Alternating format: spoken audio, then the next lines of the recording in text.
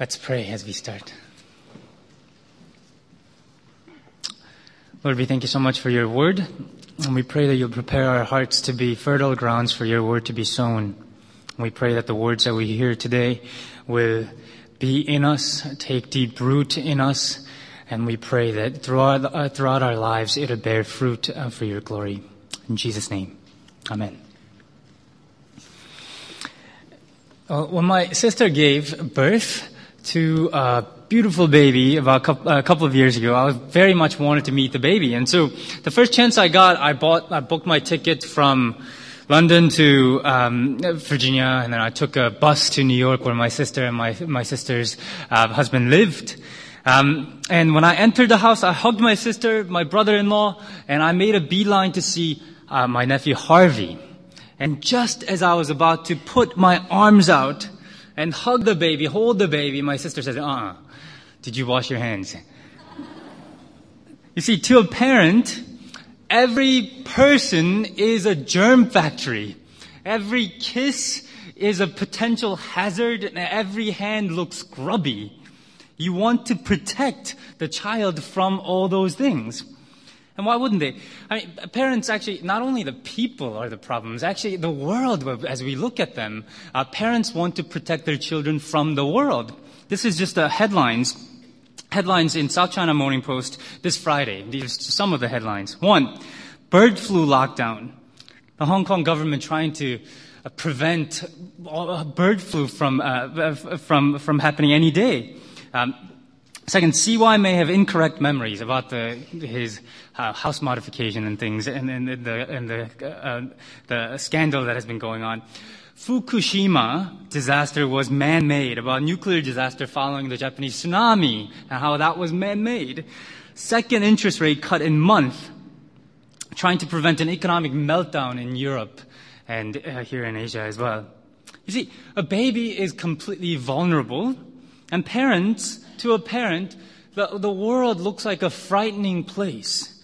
And if we stop to think about it, it's not just to a parent. If we really stop to think about it and think about all the things that could go wrong in this world, we might realize that as well.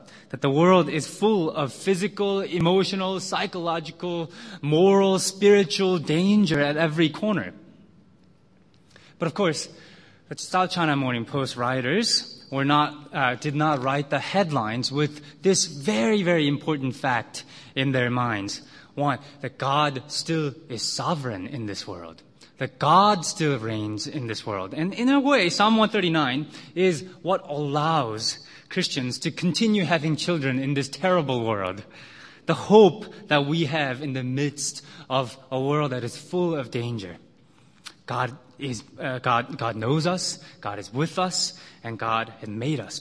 Actually, I forgot to say, we've last week ended our series on Acts. We'll pick that up, the rest of Acts at some time. And I'm going to go through with the fact in mind that many of our family members will be traveling over the summer. Many visitors will come. These will be, I'm calling this Life Through the Psalms, and each week we'll get something, but hopefully it's not part of a series, so you don't have to sit through the whole thing to get something out of it.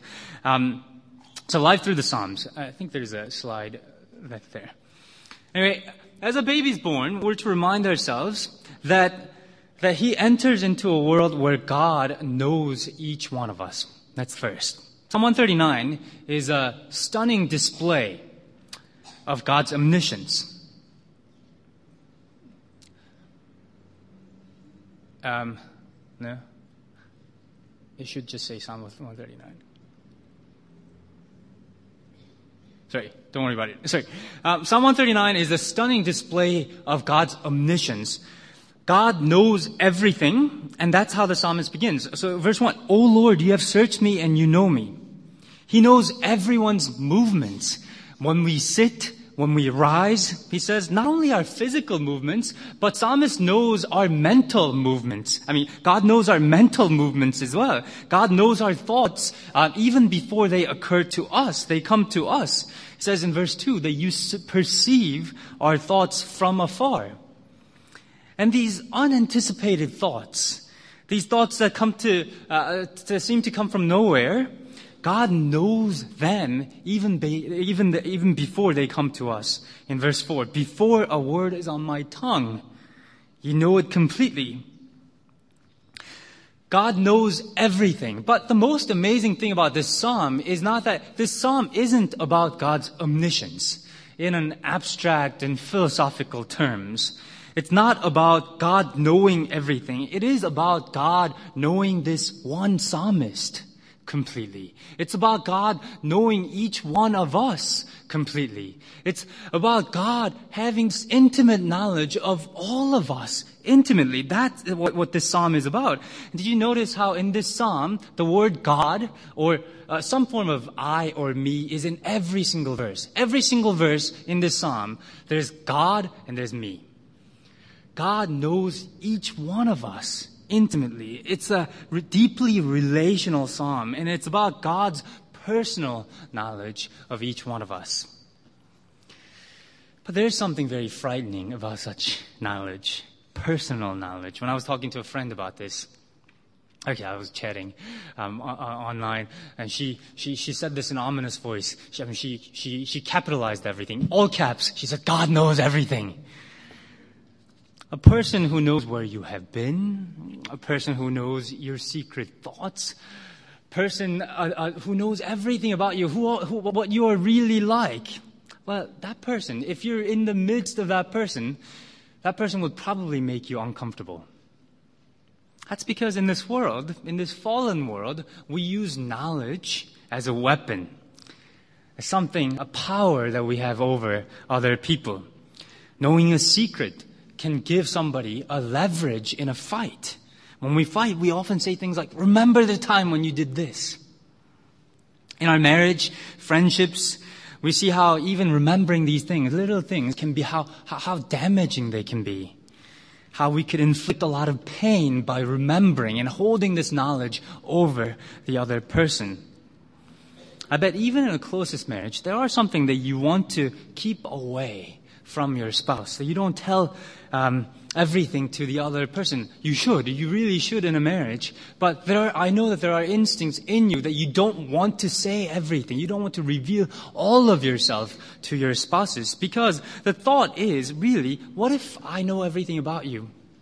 What if you know everything about me? Can you still really love me? And the reverse is true as well. What if I know everything about you? Can I still love you? That's what's at stake. Knowledge invokes guilt, and it invokes shame and fear as well. So we try to keep things away from each other. But for the same reason, why such knowledge is so frightening. God's love is also so wonderful. If fear keeps knowledge away from each other, love takes the risk of revealing things to one another. Now, for some of you, it might be a long time ago when you dated. It wasn't that long ago for me. But I remember I remember doing this. When you do this, when you start dating somebody, you start taking the risk of revealing yourself to the other person. There's gratuitous revelations. You say to the other person, "Oh, I did this when I was, 12 years old." And then you wait to see how the other person responds. What you're really asking is, can you really love me still? With the knowledge, with you knowing this thing about me. What we're trying to do is we're testing to see if we can still be loved by the other person. And if we are accepted by the other person as we reveal ourselves, we feel truly loved. We feel our parents and spouses and our friends love us because they know everything about us, and yet they still choose to love us. They still call us husband and wife, children and friends. You see, in order to be loved truly, we feel we need to be known truly. So we seek to be understood by those who are closest to us. And that is why we experience the pinnacle of love with God. Because there is no space between God and us. God is closer to us than even our thoughts are to ourselves. God knows us completely, and God loves us completely. This is why the psalmist sings in verse 5 and 6. You hem me in, behind me and before me. You have laid your hand upon me. You see, that sounds like an oppressive thing, that God knows everything. You hem me in with your knowledge. That's not what he's saying. He continues by saying, such knowledge is so wonderful for me. Too lofty for me to attain. God knowing everything is only wonderful. It's because when it's accompanied by God's love. And that's what the psalmist feels. God knows, psalmist knows that he's loved by God, even though God knows everything about him. God knows us and loves us completely. And that's the pinnacle of love. And if you don't know this love, if you don't yet know this love, it's because you don't know Jesus Christ. If you know who Jesus is, if you know what he did to make us his children, if you know who Jesus is, you will know that love. God who knows us completely and loves us anyway. That's the pinnacle of love the psalmist sings about, and that's what we experience in Jesus Christ. So one, God knows each one of us completely, and God would love us completely in Christ. That's the first assurance that we have. The second is that God is with us completely as we enter into this world in Christ. Once again, we call God's complete knowledge omniscience. God knows everything, all knowledge, omniscience, all knowledge. And God's being everywhere, we call omnipresence. Omnipresence. God is everywhere. God is with us everywhere. We can't escape from God. But once again, this psalm has no such abstract terms, no omniscience or no omnipresence. Once again, this is about God being with each one of us individually. God with us. How nothing can separate us from God. That's what the psalm is about. And he sings about this as he goes in verse 8. Life and death cannot separate him from God. In verse 8, he says, if I go up to heavens, you are there. If I make my bed in depth, you are there. He says, the word depth here is underworld, Sheol, the place of death. Even he's saying that God is there in our death as well. He's there early in the morning. He's with us at the far side of the sea, he sings. Which in Hebrew mind, far side of the sea is the edge of the world. It's the end of the world. Even if we go to the end of the world, God is there, he says.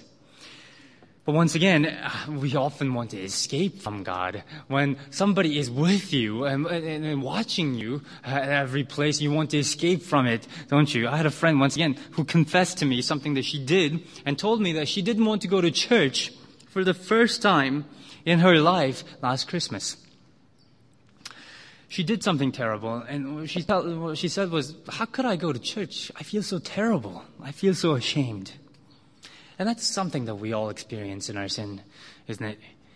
It seems that the psalmist had the same thought in his mind in verse 11. He said, surely the darkness will hide me. He wants to hide in darkness. He wants to hide. It happened in the Garden of Eden when Adam and Eve sinned. They want to hide from God. It happened to my friend last Christmas. And it happens to all of us as we sin. We want to flee from God whenever we sin. And actually, when we try to seek solace in the darkness, we become disoriented and lose perspective. See what he says at the second half of that verse 11. He says, the light becomes night around me. What is light? What is good becomes night around him. What is good becomes evil around him as he seeks to run away from God. Once again, thankfully, Christians cannot escape from the love of God. Listen to these words in verse 7. Where can I go from your spirit? Where can I flee from your presence? If I go up to the heavens, you are there. If I make my bed in the depths, you are there. The picture of God here isn't just God pursuing us. The picture of God here is much more wonderful than that. You want to escape God, but it's the picture of God who's already there waiting for you at the place that you want to escape to. God is already there. We cannot abandon God. God will not abandon us. And this truth of the Old Covenant is once again demonstrated fully in Jesus Christ. Jesus went to death, went to hell, in order that we might not be abandoned in our death, that we might not be abandoned in hell. Remember what Paul wrote reflecting on the grace of Christ in Romans chapter 8, Romans 8:38 to 39. You know these verses, I'm sure. For I am convinced that neither death nor life, neither angels nor demons, neither the present nor the future, nor any powers, neither height nor depth, nor anything else in this creation will be able to separate us from the love of God that is in Christ Jesus our Lord. Even when we want to abandon God in our shame, in our guilt, God does not abandon us, but He will guide us out of it. He says that in verse 10, even there, your hand will guide me. Your right hand will hold me fast. God will guide us out of the edge, from the edge of this world. And actually, it's even more than that. When a mother grabs a hold of a child's hand, it's not just for guidance, though that's part of it. It's more wonderful than that. It's to give a child a sense of assurance, sense of comfort, to let him know that she is there. Your right hand will hold me fast, the psalmist sings. And this God knows His way around.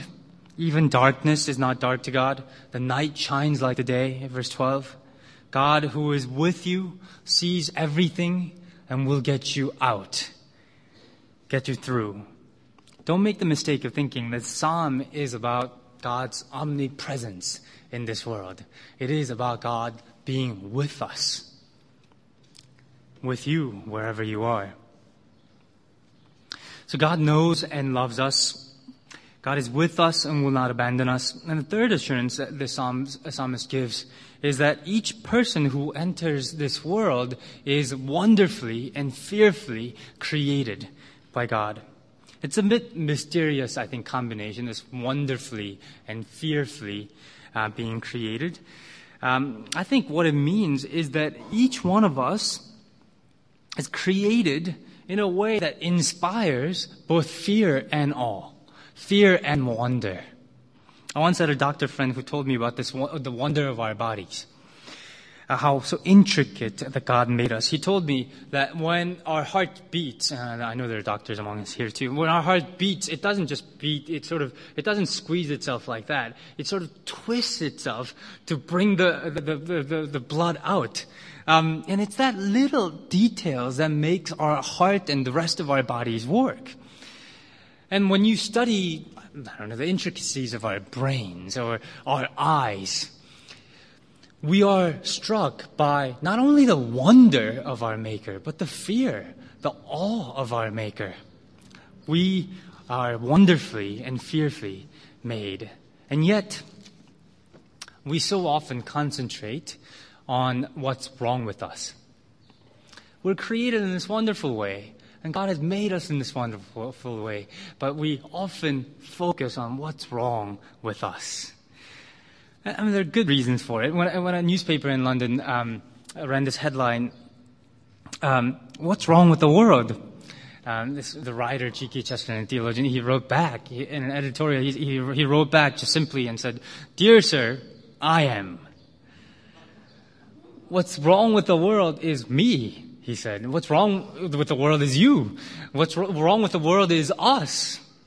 And anyone who has spent any time reflecting on our nature will come to the conclusion that there is something wrong with us, that we are sinful. But none of the fear and guilt that usually comes with knowing that we are full of sin is actually there in this psalm, in 139. You see, the Bible is not simplistic in its diagnosis. It knows that we have sinned and we have fallen, but it also tells us that there's the other side as well. It tells us that we are still made in the image of God, that we're still made by God. Did you catch this is the most domestic verse in the Bible. Verse 13. For you created my inmost being. You knit me together in my mother's womb. You are knit together in your mother's womb. You were knit together, woven together by God. God was making you even when your mother didn't know that you existed. Verse 15, my frame was not hidden from you when I was made in the secret place, when I was woven together in the depth of the earth. He sings, if each one of us came with a little tag like our clothes do, it would say, handcrafted by God. The psalmist praises God because we are wonderfully and fearfully made. Apparently, our human body contains 10 trillion cells. 10 trillion cells. That's one with 20 zeros. 20 zeros.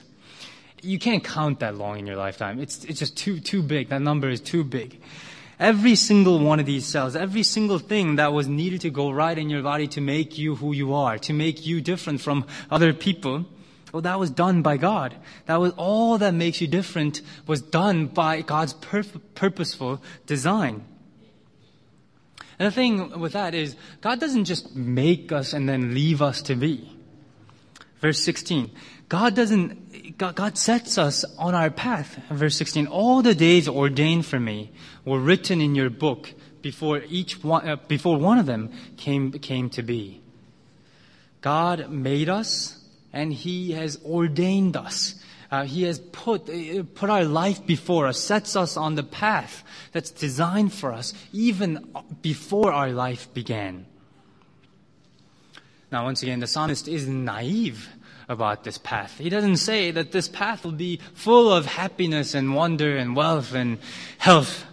Only that God has lovingly created us. God has set us in this path, and that God will be with us as we walk in this path. And that's the knowledge that makes the psalmist sing in verse 17. How precious to me are your thoughts, God. How vast is the sum of them. And that is also why we get these verses that also seem out of place in verse 19 through 22. The psalmist is so amazed by God, he cannot stand those who don't get who God is. He can't stand the wicked. He's become impatient with God's patience. He says, slay the wicked. He wants nothing of them. The psalmist's love for God is so great that he hates those who hate God. Verse 22. He wants to be fully God's. He says in verse 23 and 24, search me, O God, and know my heart.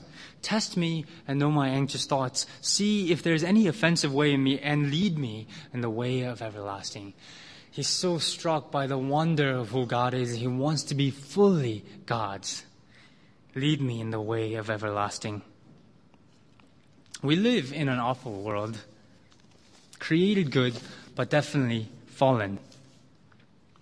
And to some, having babies, I don't know if you've heard this, having babies seem irresponsible. We can't afford babies. We can't afford to bring these babies up to this terrible world, they say. And parents are afraid that they or the world will ruin these children. And these fears are justified to a large extent.